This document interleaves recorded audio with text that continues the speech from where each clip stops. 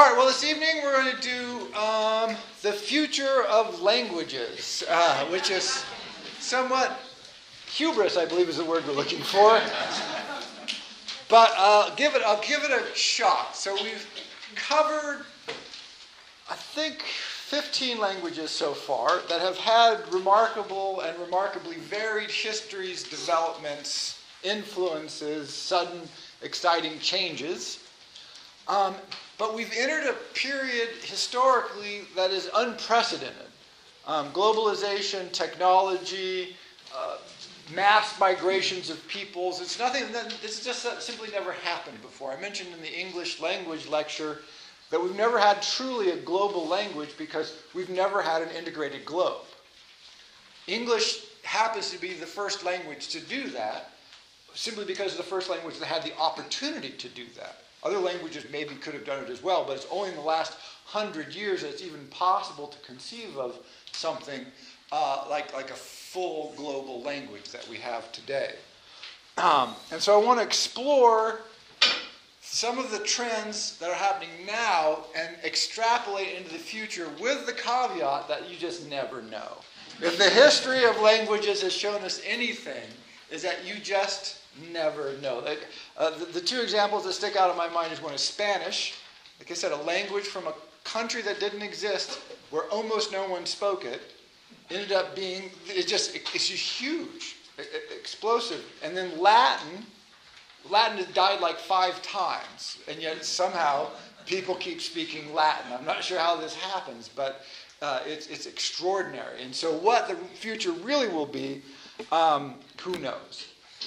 So globalization, it's important to note that a lot of the things that we associate with literacy generally, like letter writing, grow out of territorial expansion. The bigger the territory your civilization, your language group covers, the more you need to write letters, hence the more letters you write. And we tend to look back at a letter writing culture in the past. Well, there was a blossoming of this, a fluorescence of quality letters and intellectuals, politicians, artists, everybody writing letters because the world had become so large and there was no other way to communicate with people. Letters were the most efficient means of doing this.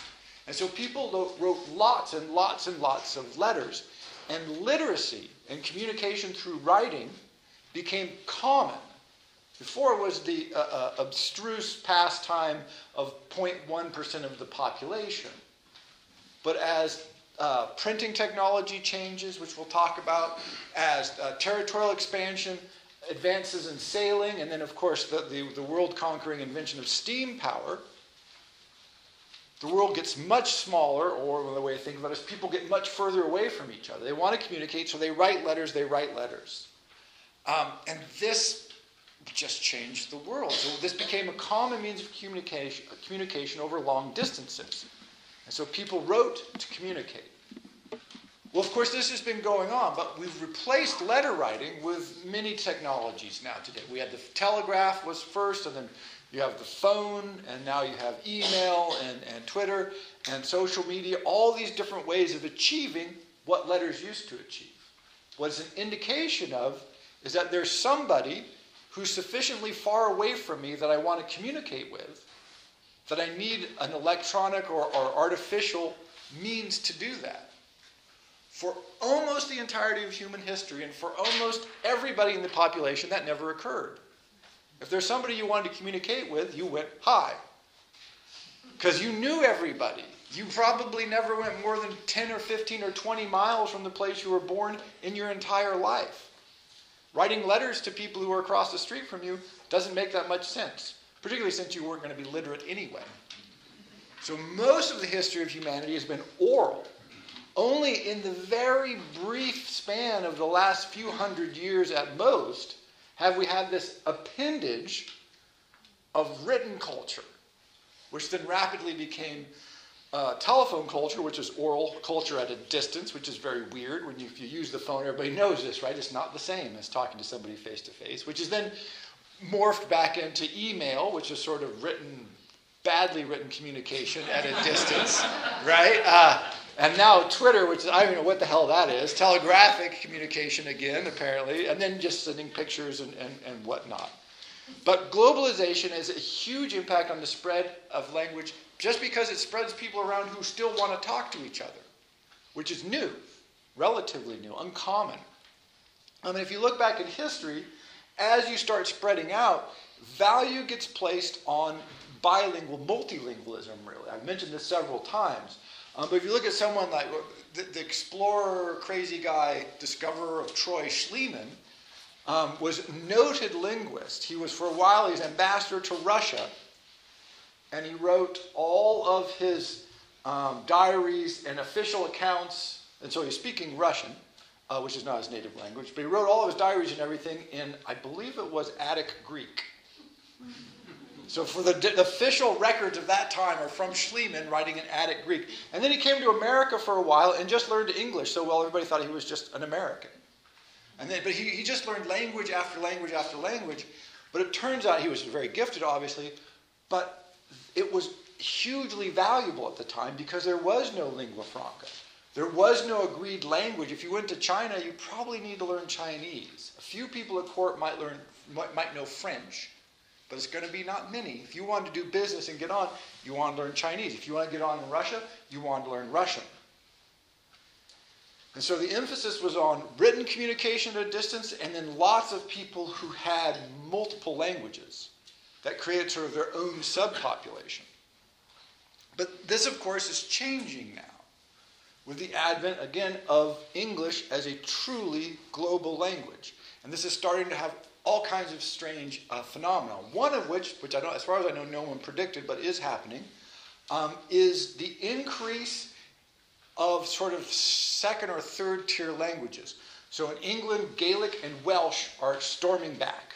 There's a huge return of Gaelic and Welsh. Why? No one's quite sure, but it seems to be that if you get an increasingly sense of internationalism, we're all part of one big world. We're all part of the EU. We're all part of the United Nations. And you have a de facto international language, English, which is not your language necessarily. Well, then go local. I have a language to communicate with everybody else, so the language I'm really going to focus on is Basque or Frisian or Gaelic. And this is apparently going on all over the world. The Chinese are actually very aggressively fighting this off because they like a mass spread of standardized Chinese. But even in China, this isn't working so well. So it seems to be, no one's quite sure exactly why it's happening, but it seems to be a response to the notion that, we all know what our second language is going to be, so we can emphasize whatever we want with our first language. It's why Americans don't feel like they need to learn a second language because everywhere they go, everybody speaks English. Well, if you're in Russia, you don't need to necessarily learn Russian. If you think everybody's going to speak English, you might learn a local dialect of some other language.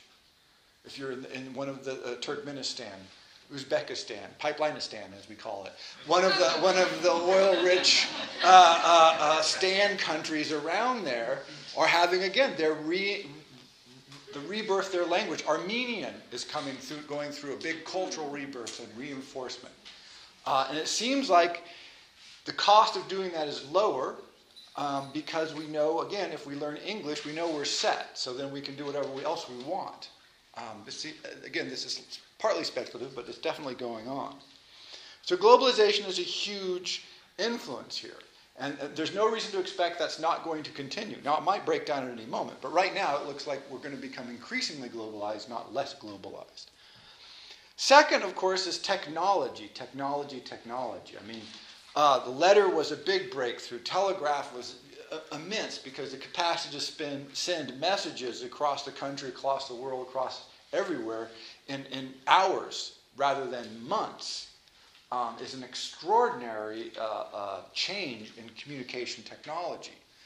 But now this is rapidly even increased even further because you can call or Skype people, see them face to face, essentially anywhere in the world that has internet connection, which is most of the world now. Astounding. Even very poor parts of the world generally use what they have internet cafes, which is essentially a way of communally paying for an internet connection and computers. And so you might be desperately poor, but it doesn't mean you don't have access, at least at limited amounts of time, to the internet, which is it's transformative.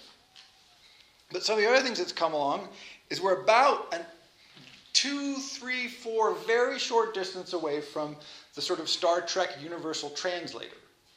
Because we have two related issues going on. One, we have voice recognition software is getting very much better. How many of you have a phone that you can talk to and it'll do searches for you? People have that capacity on their phones? Yeah. So that's the voice recognition software. It's getting better rapidly. And so soon, you just be able to talk. The other thing we have is machine translation. How many people have used Google Translate? Right? Now if you look at the flyer, this is an example of machine translation.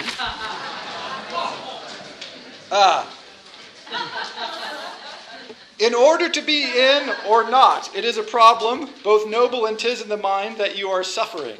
Arrows of outrageous fortune and ropes, or to take up arms against a sea of troubles.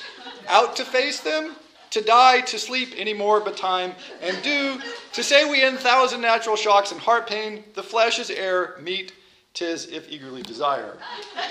Of course, when you know what this is, yeah, this is Hamlet's to be or not to be as delivered by Yoda. That's what I decided. This is, because I just love that opening. It is, in order to be in or not, it is a problem, it is. That's sort of Yoda-like. Actually, this was a translation, so I mechanically translated to be or not to be into Arabic, and then I translated it back into English. And so you kind of get this mush. And if you do it through 4 or 5 languages, it's hilarious what you get back. Sometimes it's unidentifiable. Which suggests that machine translation is not quite there. But we're getting better all the time. And so it doesn't seem like it's too far off in the distance where you'll be able to hold up your cell phone and say, is there a nice restaurant in your village? And the other person holds up their phone and it simply translates to them immediately, instantly. And so they don't hear you saying that. They hear their language. And then they would talk to you, and yours just translates it back. We're very close. This is already people. You can use this on web pages with Google already. And again, you do get some interesting things, but it's generally good enough to allow you to figure out vaguely what's going on. That will only improve. In fact, it's improving quite rapidly. So 4, 5, 6, 7 years. It's on the foreseeable horizon, which would be an amazing achievement. What impact it will have on language, I'm not sure. Why would you ever learn another language when anybody you're likely to speak with, you have a universal translator? I don't know. It's an interesting question. So that's one of the things to look for is the advent potentially of a universal translator. And what influence that'll have, I'm not sure, but it'll be different. Second, the return of calligraphy. Also on the flyer, you'll see 2 examples of calligraphy, one from Chinese, one from Arabic. Arabic script, in particularly quite beautiful. Many different kinds of Arabic script, flavors of Arabic calligraphy. The alphabet and printing technology required certain changes in the way language was used. They're not neutral on how you address this. To do early printing meant you needed to set up each page mechanically. People have seen the lead type printers, which means you needed a set alphabet. You didn't want to set up every page of every book different for every author, which meant you can't have calligraphy because there's no way to set that. If you wanted to do a book in calligraphy, you had to carve every plate by hand. Very expensive, very time-consuming. For almost the entire history of written records, calligraphy was what people did. In fact, one of the big breakthroughs with cuneiform tablets was that it sort of got away from calligraphy. It's like, it was more mechanical. But generally, not just what you wrote, but how you wrote it, how beautifully, how you sculpted the letters, how you arranged them. This all mattered. When you get the standardization of printing in the printing press, You eliminate all that individuality. You just get rid of it. You standardize the presentation of the written text, and you also need to standardize the alphabet. And so this has happened. And so many non-alphabetic languages, Chinese springs to mind, Arabic has many elements of this, faced a challenge. How do you make a Chinese typewriter? If anybody's ever seen the old Chinese typewriters, they were huge. They're like 3 feet by 3 feet, and they had lots of keys. Well, this is no good. It's really grossly inefficient. So both the Chinese and particularly the Japanese for a while thought long and hard about changing to an alphabet-based language, changing their language to an alphabet. They both decided not to. And now it turns out that it's probably the right decision because you don't need an alphabet anymore. Now we can print an individual text as easily one copy as 10,000 copies as 10 million copies. Because we don't set up actual physical type blocks anymore. It's all done by computer. You scan in an image and you reproduce it. You print it. It's no problem. And so I think one of the things we may see very rapidly is the return of increasingly unique, individualistic, sort of calligraphic texts where how something is written, the shape of the letters, matters as much or is a complement to what is being written, which is a return to pretty much the history of writing, because it used to all be done by scribes and monks and scholars who generally took great care. In fact, you look at some of the ancient books, they took unbelievable care. I would certainly be illiterate by their standards because I write like a dead chicken, my horrible handwriting. But they wrote beautifully. Their calligraphy was just absolutely astounding. And they spent hours and years training to develop those skills and capacities. So we may be seeing a return to this because it allows for greater individual expression, basically, is what it amounts to. You can achieve more and more varied effects if you're allowed to present letters and words in any way you like. And so I'm hoping, and it very seems likely we'll return to the more beautiful texts that we had in the past. But again, we'll see. People may not like them. We might just stick with the clean sort of mechanical reproduction that we've grown used to. Also, in this one, I think we're already seeing, to a great degree, is the return of the image as the prime or a prime force in communication. And here I think the example is the ancient cathedrals of the Catholic Church, although lots of cultures did this, where one of the most important elements were the stained glass windows that told the stories. Because remember, in the ancient Catholic Church, they were speaking in a language that nobody understood. And the priests didn't face you anyway. They turned their back and talked that way. So you didn't know what they were saying, and they weren't talking to you anyway. Well, how did you learn anything?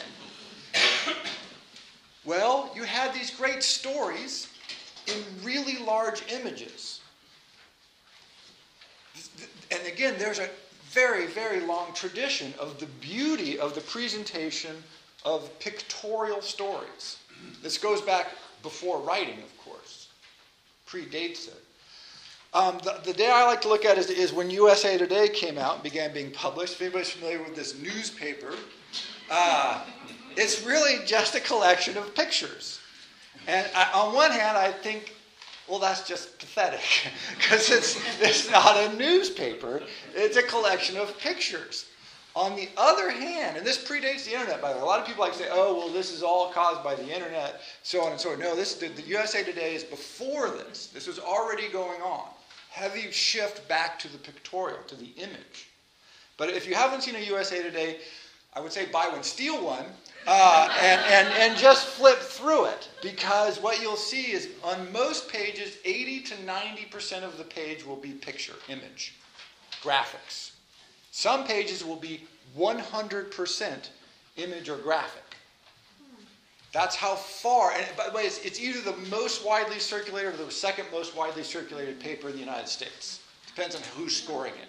So it is hugely popular. It has been very popular basically since it was introduced. People like pictures. Now that we have the means to communicate easily and efficiently in pictures, this is what people are doing. There's lots of studies done on people on the internet, and one of the ones they do is they can track people's eye movements. And so they do these big studies where they just have people use the internet and they track their eye movements. And the results are there is no reason for there to be any text on the internet whatsoever. This is what they tell people. Oh, you have to have a little text so that people might want to read something, maybe, but almost no one ever reads any text. They just don't. They read a tiny bit. I think the average time per web page, I looked this up a couple months ago, was like 8 seconds.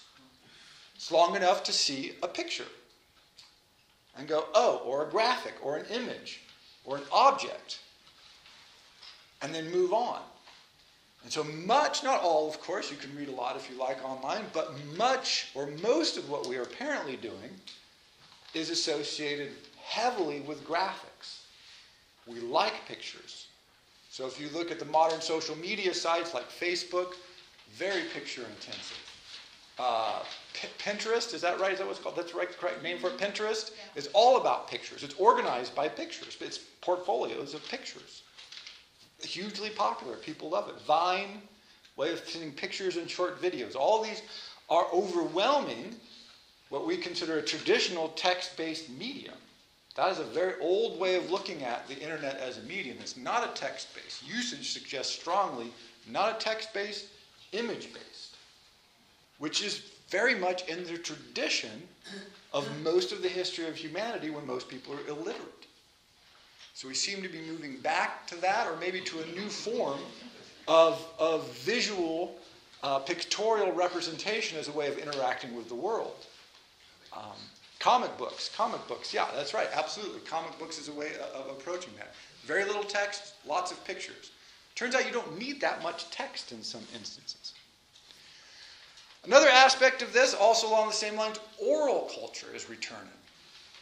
Much of our communication technology, cell phones, Skyping, allows for oral communication. It turns out that people like to talk to other people. It's very, just sort of written into us. And given the opportunity, we would rather, for instance, come to a lecture like this and see somebody and at least listen to the human voice live with other people than read it. The evidence is perfectly clear. Given the opportunity, people prefer to hear it, not to read it.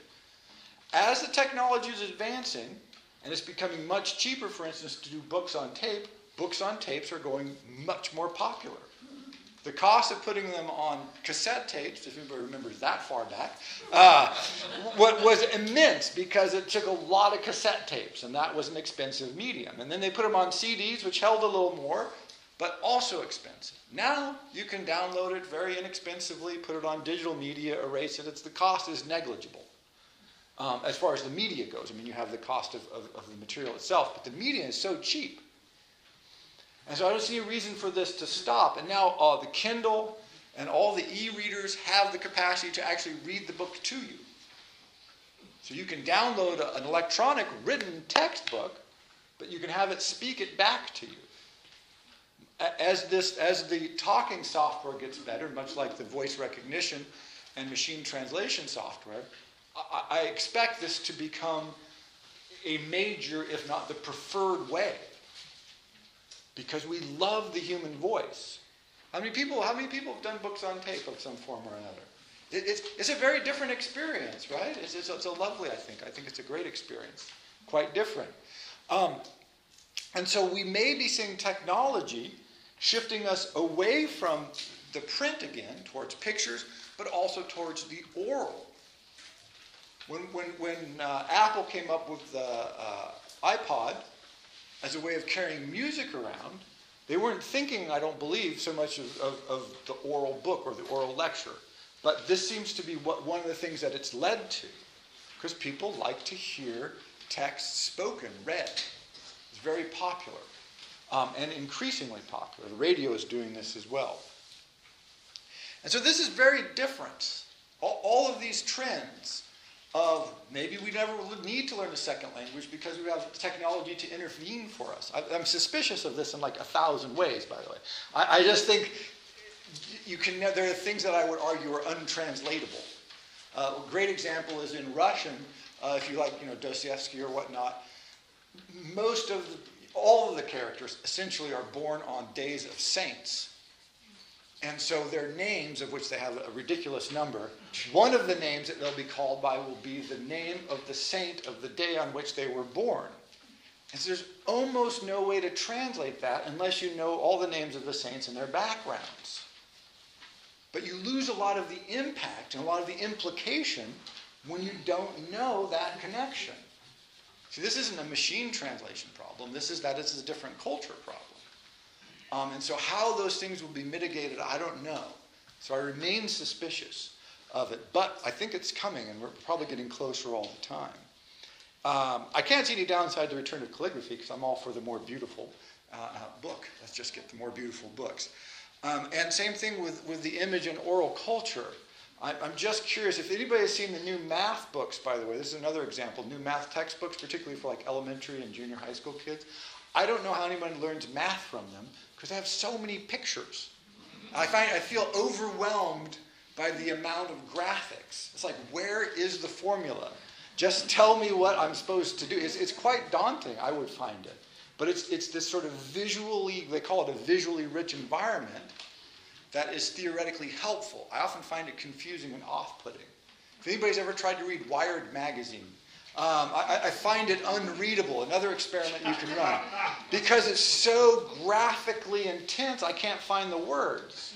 And I want to find the words, but I can't find them, and so I just get confused. And so I don't read it.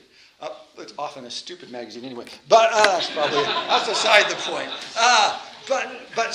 But this is coming, and it's influencing all kinds of things right now. And I see no reason why this would become less influential. In fact, I expect in many ways that it will become more influential.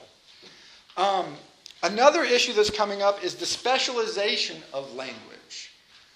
There is an argument made about Shakespeare that he is not only the greatest author in the English language, he is the greatest author who ever will be in the English language, because he was the last author who had universal access to English. He was in walking distance from the palace where he was and played, knew many of the nobles. So he knew the court functionaries, he knew the servants, he knew the nobles. And he could walk through the tanneries, he could walk through the millwrights, the barrel makers, the cooks, the thieves, the prostitutes, all the people, all the way out into the countryside, which at this point is only 5 or 6 miles away.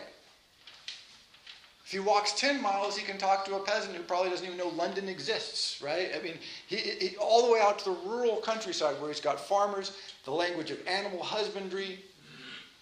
He can talk to everybody. And the language is almost entirely mutually comprehensible. So I want to give you 2 examples now from what's happened to the language. Both of these, one is just a press release today, and this was on Google News. So this is for the general public. So this is not something chosen to be abstruse or terrible, but it's OpenStack Icehouse features a trove of open source cloud updates. Database as service technology, live upgrades, strong storage improvements, and federated identity are part of the new open source cloud platform release. The OpenStack Foundation is set to officially debut its next major milestone release, dubbed Icehouse, on April 17th, providing a long list of cloud feature updates and enhancement. OpenStack was originally started as an open source project by Rackspace and NASA in July 2010, and has since evolved to become a leading cloud platform supported by many of the world's top IT vendors. The new Icehouse comes 6 months after the OpenStack Havana release came out in October 2013. As part of the Icehouse, the OpenStack platform is now gaining a new project with the inclusion of the Trove Database as Service, DAS technology. Trove was originally known as Project Red Dwarf and got its start in 2011 with the support of Rackspace and Hewlett-Packard. Rackspace today has a cloud database service that is built on top of the same technology that is in Trove. I mean, what in the hell are they talking about? It's not as complicated as it sounds. Yeah, I know. On one hand, somebody's doing something with some open source stuff that has to do with online services. But the use of acronyms and the renaming of things like Icehouse here obviously does not refer to some sort of refrigerated space with ice in it.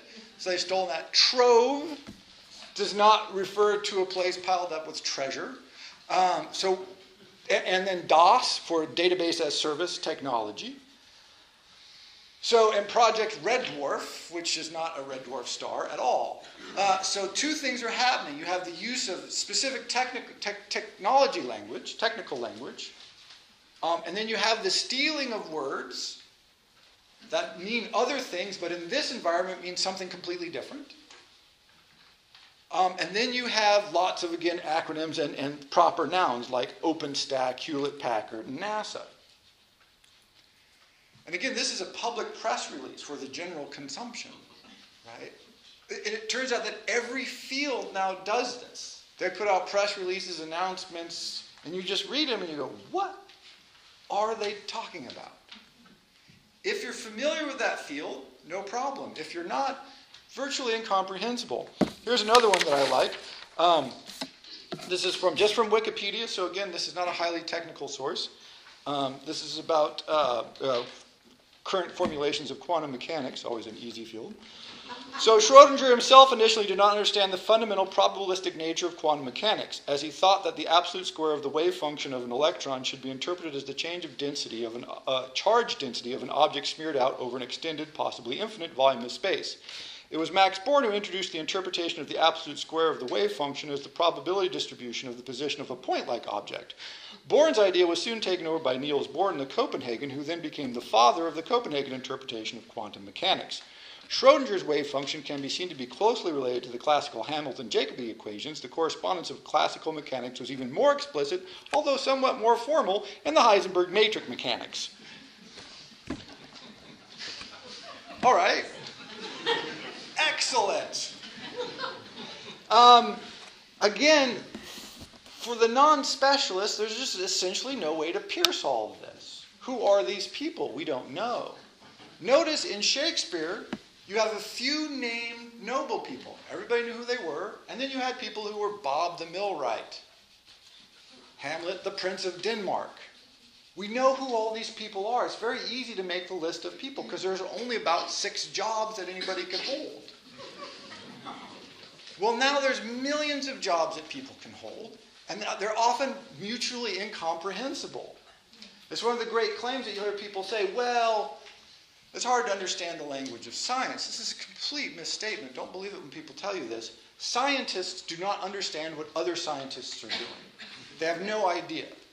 If you're in a specialist field of quantum wave mechanics and you're trying to make Bose-Einstein condensates or some such, you will have no idea what the people at the next lab over are doing with some sort of chemistry. None. Zero. Because they're doing something completely off. And those people may have no idea what the chemists across the building from them are doing, even though they're theoretically all chemists. It's become incredibly specialized. A recent big mathematical proof carried out by a great Russian mathematician took a team of, it was 2 teams, each made up of several world-class mathematicians over a year to agree that he had in fact proved what he said he had proved. Because they had to study up in his specialty of mathematics, in this case Ricci flow, to try and figure out whether or not he had really done it. So the approach was so specialized that nobody really on their own could figure it out and really demonstrate that it was true. It took teams of people a long period of time to agree and formalize that, yes, this was a perfectly good and sound proof. So specialization has gone so far as to make whole groups of the language, English, of course this is all English in theory, in practice, who knows, mutually incomprehensible. You can't, these people can't talk to those people, can't talk to these people, because the language and the acronyms in particular, the horrible spread of acronyms, it's a plague, is so common that until you learn all of the specialty language and the acronyms, you're basically frozen out.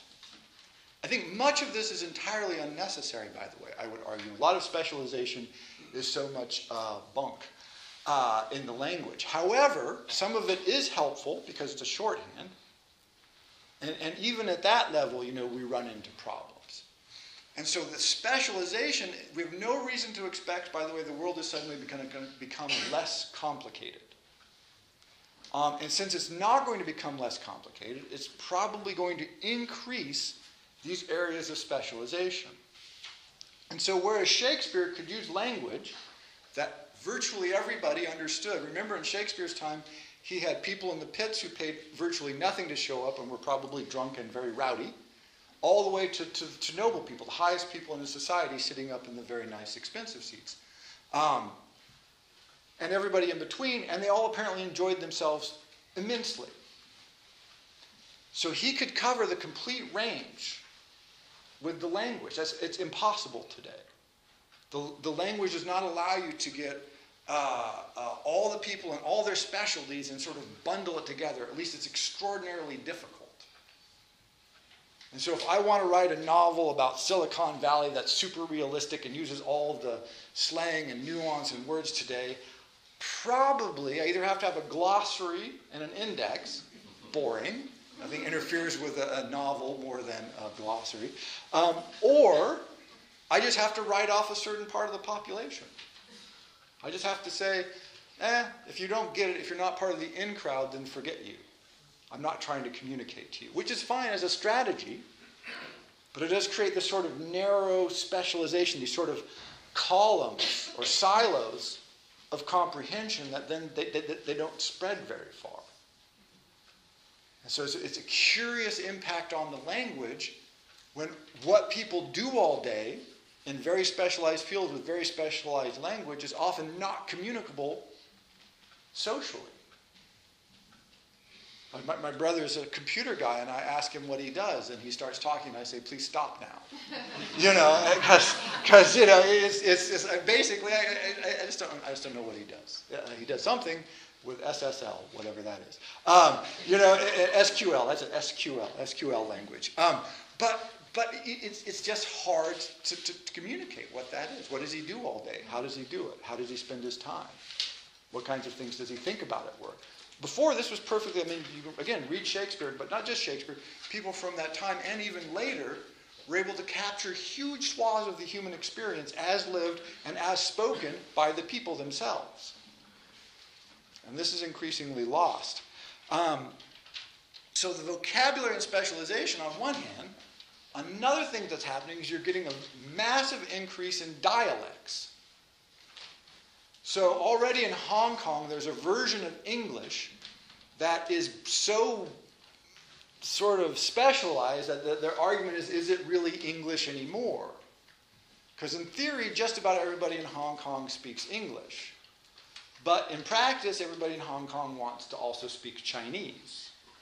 And so what you're getting is this blending of native Chinese speakers, native English speakers, and then the mix of that, and they're coming up with a sort of Chinese-English, English-Chinese, that the people in Hong Kong understand perfectly well and use as a language. This is, by the way, this is exactly the same way Latin became Italian, French, and Spanish. It broke off from the mother language, local languages influenced. But as Hong Kong was, sort of became whatever its relationship is with China complex, but China becomes more powerful, Hong Kong immensely rich and international, but China increasingly powerful. And so the importance of mixing the Chinese becomes more important. And so we get is it a new language? Is it a new version of English? Is it a new version of Chinese? What is it? And so one of the things that seems to be happening is English is starting to throw off kind of dialects rapidly, and in many parts of the world. So it's a very interesting phenomenon that we can look to accelerate. So again, we have all these technological issues. We have the specializations, which simply grows from the increasingly complex world in which we live. We have telecommunications, which means for the first time in the world, you can have Arabic, Chinese, Japanese, Indian language beamed into your house. You can watch TV in a foreign language all day long if you want, if you have a satellite dish. It's easy to get access to a foreign language. And this is true everywhere in the world, pretty much, where it's not heavily censored, and even there, generally speaking, people have it anyway. And so Great. Huge diversity, huge complexity. Where does this go? A couple of things to keep in mind. English is now, again, without doubt, the dominant language in the world. However, if history suggests anything, is that if you are on top, you have exactly one way to go. Right? It's almost inconceivable that English could become more dominant. Maybe that'll happen. It's just hard to figure out how it could do that, which suggests very strongly that it's going to become less dominant. What are the forces that could lead to this fall off in English? One is demographic. There's only about 370, 80, 90 million people who speak English as a first language, which is not that many. There's a billion Chinese first language speakers, 600, 700 million in India who speak some version of the same language. It's not that many. It's the second language speakers of English who really carry the day. And so it's perfectly possible that for demographic reasons, English will begin to fade. Notice this is, by the way, is how English conquered the Americas. North America, okay, you have the settlers, they come in and they settle. But even when the settlers got here, there were a lot more Indians than there were settlers. But intense agriculture means lots of population. And slowly the Indians not only were devastated by disease, but they were overwhelmed by the demographic switch. There were simply more European invaders, settlers, whatever you want to think of them, friends from abroad who come to take your land, reproducing than there were natives' reproduction. It was just a much higher rate. And so we swamped, the European settlers swamped demographically the natives who were here. This has happened in all kinds of regions of the world repeatedly throughout history. This is how China was settled. Farmers moved across China, generally south, and expanded and had more intense, larger populations. And demographically, they outgrew everybody else. And because our demographics are, relatively speaking, we're native English speakers, 7-8% of the world population, there's a very good chance, and not growing, by the way. The native English-speaking population is not growing nearly as fast as many others. Another way to think of this is if the Arabic-speaking world were to form some sort of loose coalition, which is potential, not necessarily, perhaps not even likely, but potentially, that would be 900 or a billion Arabic speakers. 900 million or a billion, somewhere right around that mark. So that would be huge linguistic base. Well, all of a sudden, if they sort of said, hey, we're working out some big deal with China, well, now China and the Arabic world start learning Chinese and Arabic, pretty soon you're going to want to know Chinese and or Arabic. Because 375 million speakers is nice, 2.5 billion speakers is really, really impressive. So that is one of the trends that may work against English in the future, but we don't know. Mitigating that is the fact that how many schools in the United States have Chinese as a second language? There's a few, I know there are. It's not a lot. In China, it's on the curriculum for English in every school. So you have a billion-ish people in China, of whom about 300 million are in school learning English. They're learning Chinese too, but they're learning English. In the United States, the converse is not happening because, of course, we don't want to learn anybody's crappy language. We have English, right? This is our official world policy, right? I mean, it's true. We are not going to learn another language yet, until we need to, at which point we will. Trust me, as soon as it becomes necessary, we will rapidly develop the desire to know foreign languages. If it's necessary. Again, the technology might mitigate this again, and it turns out that nobody ever needs to learn a second language as long as in history. Learning a second language might become something like knowing how to hook a horse up to a carriage. People are like, well, that's really interesting. I don't know why they waste their time doing that, but that's fascinating that they know how to hook a horse up to a carriage. Something that was completely natural 100 years ago is now sort of, well, Amish people do it, maybe. Who else? We don't know. Nobody. Why? Why would you bother? 50 years, it might be the exact same thing. Why would you bother to learn 2 languages? Look, I have a device. I put it on the desk, and it translates everything. What could possibly be the point? So, we don't know. Another thing that could mitigate against the spread and dominance of English is simply a decline in economic power. Again, this is not necessarily on the horizon, but history suggests you never see these things coming. Every empire was, a 1,000-year Reich, let us say, until a couple of years later when it wasn't, right? And so this notion that you're always going to continue as the most powerful, history suggests strongly you aren't. So at some point, who knows when, our economic dominance will decline. Almost certainly at that point, the need for English, or the desire for English as a second language, will start to wane. This is precisely what happened with French. France, for a couple of hundred years, was the rich, powerful, organized, happening country in Europe. And so everybody wanted to learn French because they had all the money, they had the trade, they had the science, they had the literature. It all was this big ball, and learning French allowed you to access that. Well, then, of course, things got a little dicey in France. And the need and the desire to learn French sort of dwindled. But notice, even now, several hundred years after the fact, French still has that resonance of the language of civilization. Latin, wow, has a resonance from 2,000 years ago. That is impressive. That's a lot of resonance. The notion that your civilization could pretty much have been stomped out 1,600 years ago, and people are like, yeah, Latin, you should learn Latin. Latin's a good language, important civilization. It's an impressive run. So it could be that if we were able to look back 300 or 400 years from now, English is still a prestige language, but not really a necessary language. Who knows what the necessary language would be at the time? Could be anything. Again, Spanish, nobody predicted the spread of Spanish. No one. Because, again, only a few people in Spain, statistically, or maybe 40% of the population, spoke Spanish. And Spain wasn't a particularly big country. In fact, it wasn't really even a country at the time.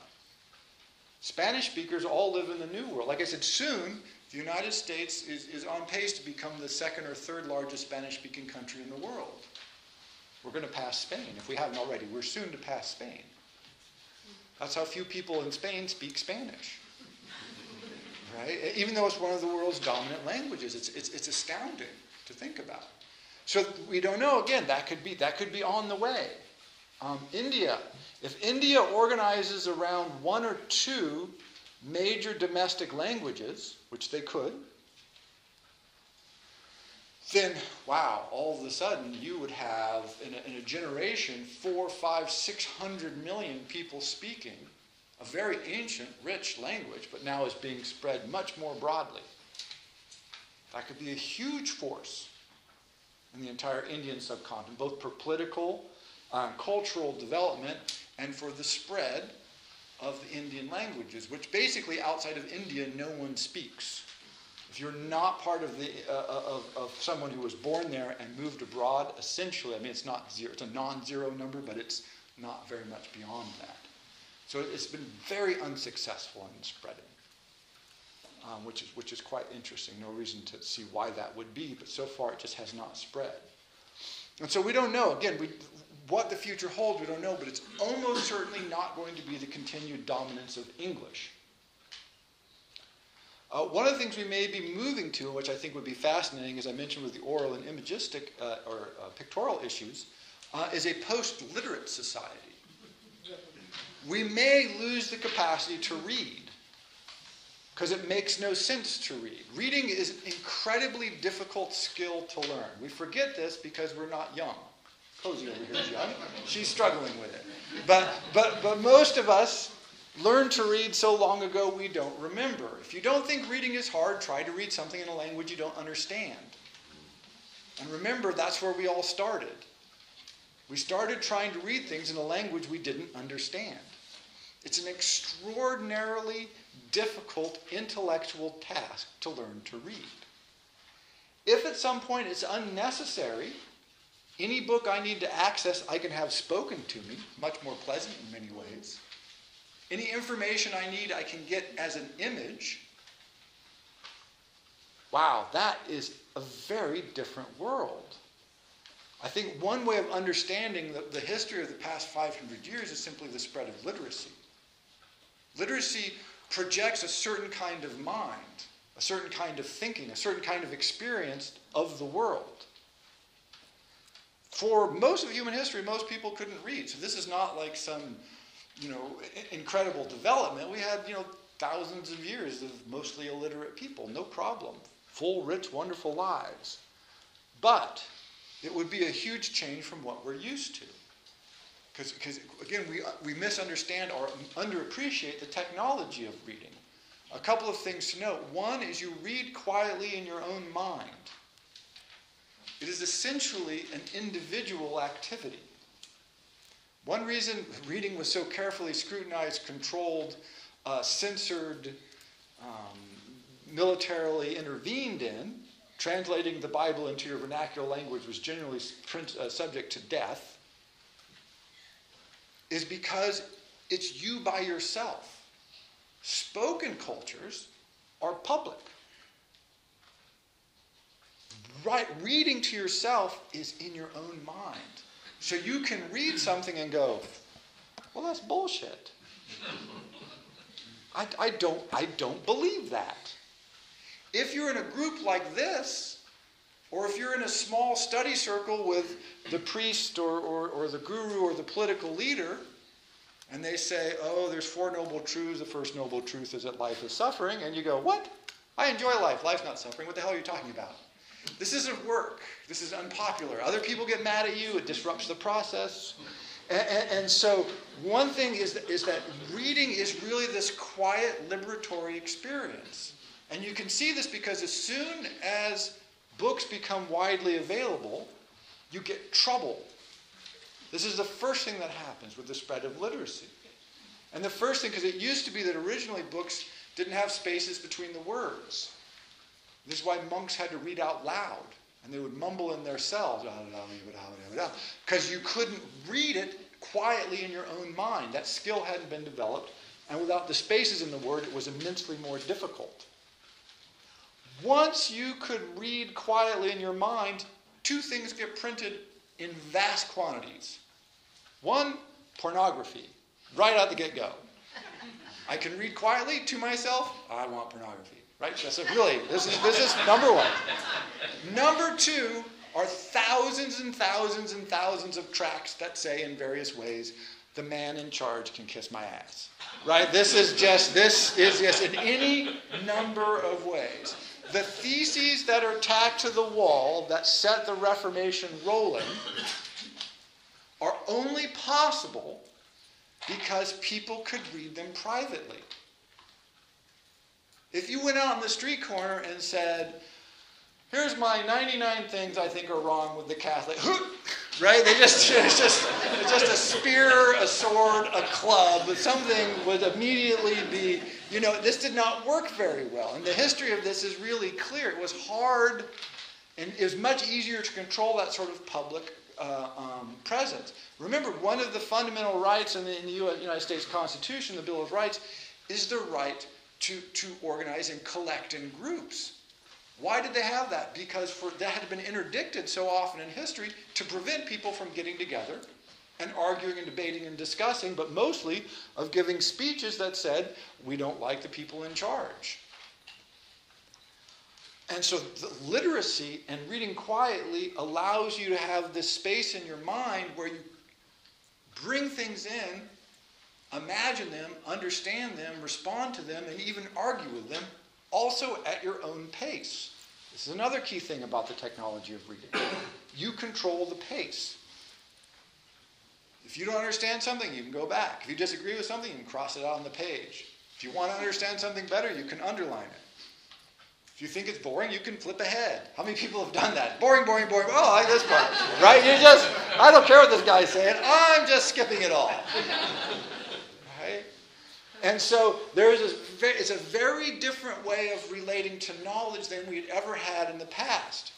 It's interesting if you read something like the Phaedrus by Plato, one of the Socratic dialogues. Socrates argues against writing things down. He says the problem with writing things down is you can't question the person who made the writing. You don't know what they meant. You don't know what was in their heart. You don't know what their intention was. And we know that words can mislead us. And it's clear that he was very suspicious of the written word. It's also clear that his politics were somewhat conservative. He was very suspicious of the average person, not a huge supporter of democracy, old Socrates. Certainly not Plato, because of this notion of quiet personal reflection. It was troubling. Troubling in the beginning of literacy, troubling throughout the history of literacy, troubling today. And so we have this weird potential change. Well, it's not potential change. People are reading less. We know this is not even close. People are not only reading less, people are reading much less. The average TV viewing by official statistics, I can't believe it's this high. I just like to say that from the beginning. But the official statistics suggest it's 20 to 30 hours a week per person in the United States. Book reading is something like 12 minutes per person per week, right? So it's a huge, vast chasm. But important to remember that a lot of people used to read because there was nothing else to do. And the second they got something better to do, they stopped reading to do the more enjoyable thing.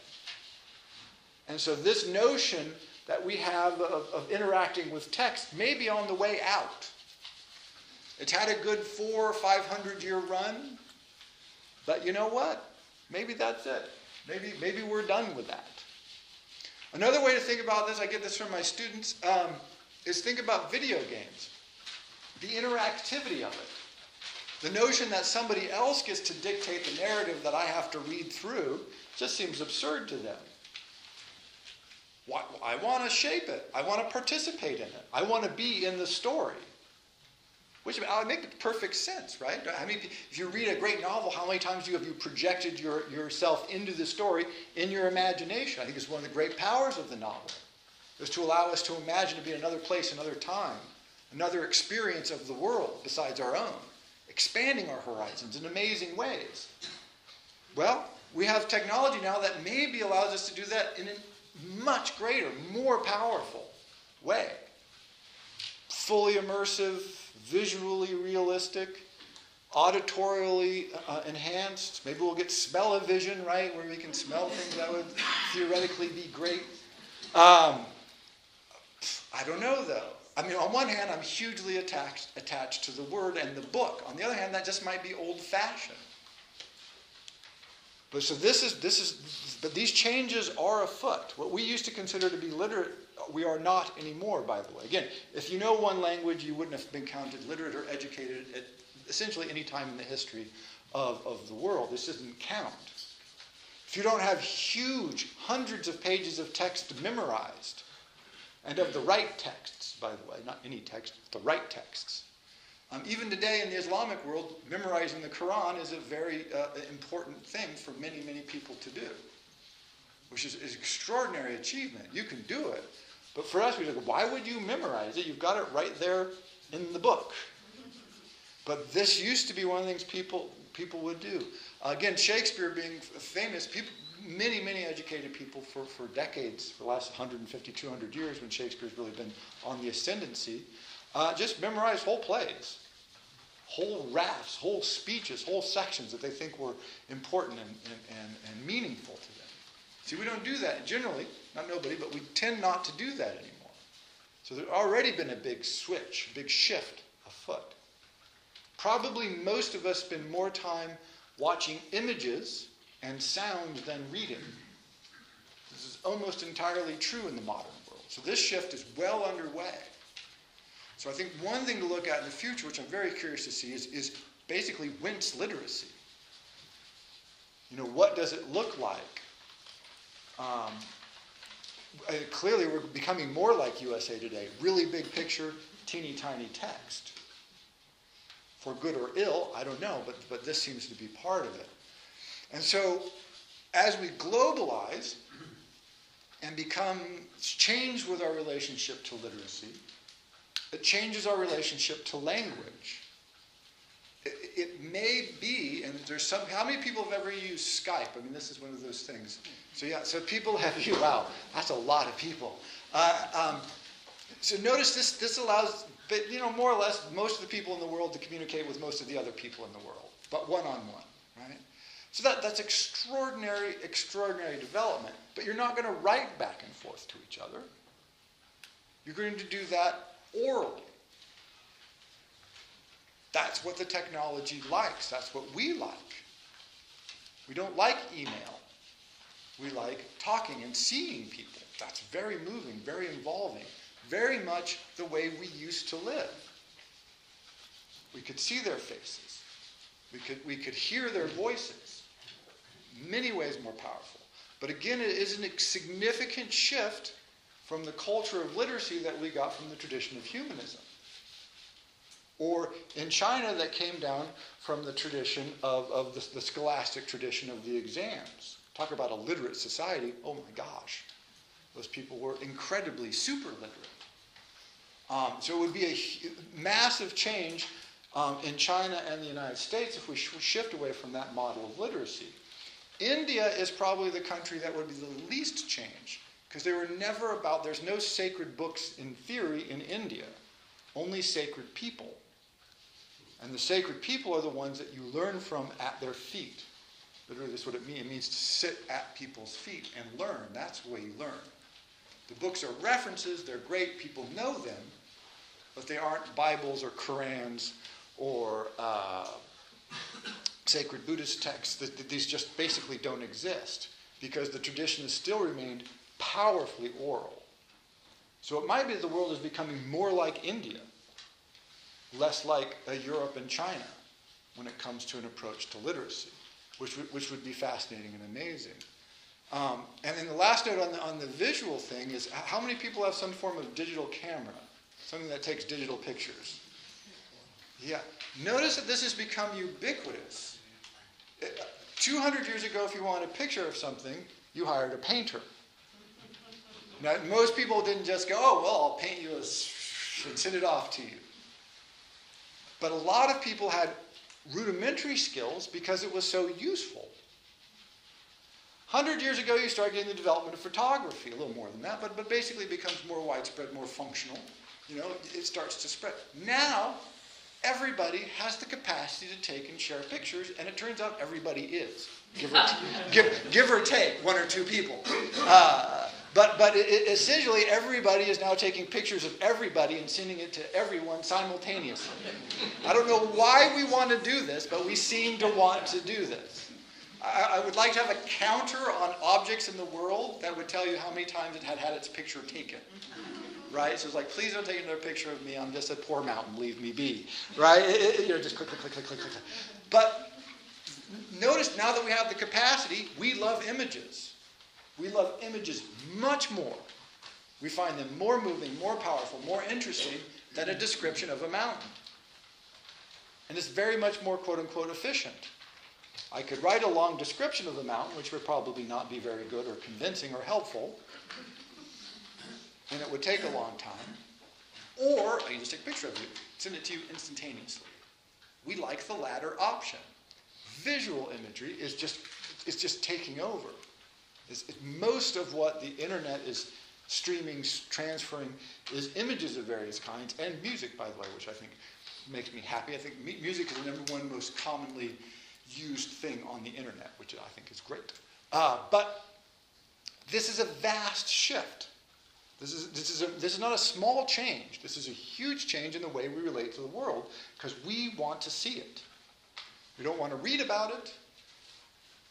We want to see it. How many of you have got a book that you're reading along, going, oh, this should have pictures of this, right? You're like, where are the pictures? Why don't they have more pictures? Because it just seems so obvious that they should be there. But the technology, often if you're reading older books, it was too expensive to provide a lot of pictures. Now, modern books, I just got a book from the library a couple days ago, that must have 200 pictures in it. And it's a history book that 50 years ago would have had 0 pictures. Of quite literally, it's precisely the kind of history book that wouldn't have had any pictures in it. Now, it's hundreds of pictures in there. Just because we can't. We like the pictures. And I would guess that that book is often checked out and people look at the pictures and check it back in. Why not? Very different way of relating to the world. And so when we think about the future of language, if anything, again, one, who the hell knows? Because the history of everything we've covered so far suggests quite strongly who the hell knows. That's what we should have learned from history. Two, that the kinds of changes we're seeing might be different than we generally think about.